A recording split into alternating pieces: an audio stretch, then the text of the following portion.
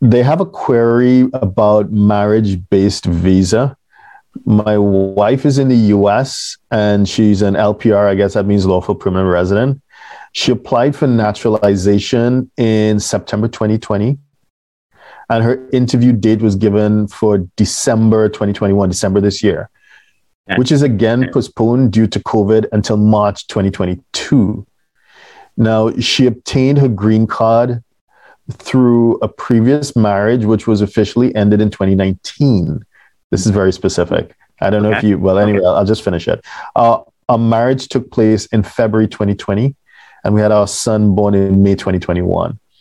I had one refusal for a visa, a visitor visa, I guess, in March 2021. What are my options to go there and be with my family?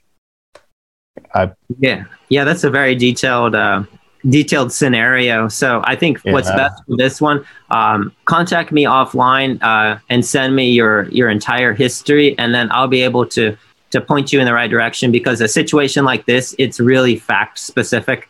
And so I don't want to lead you in the wrong direction without reviewing it closely. Okay, that's great.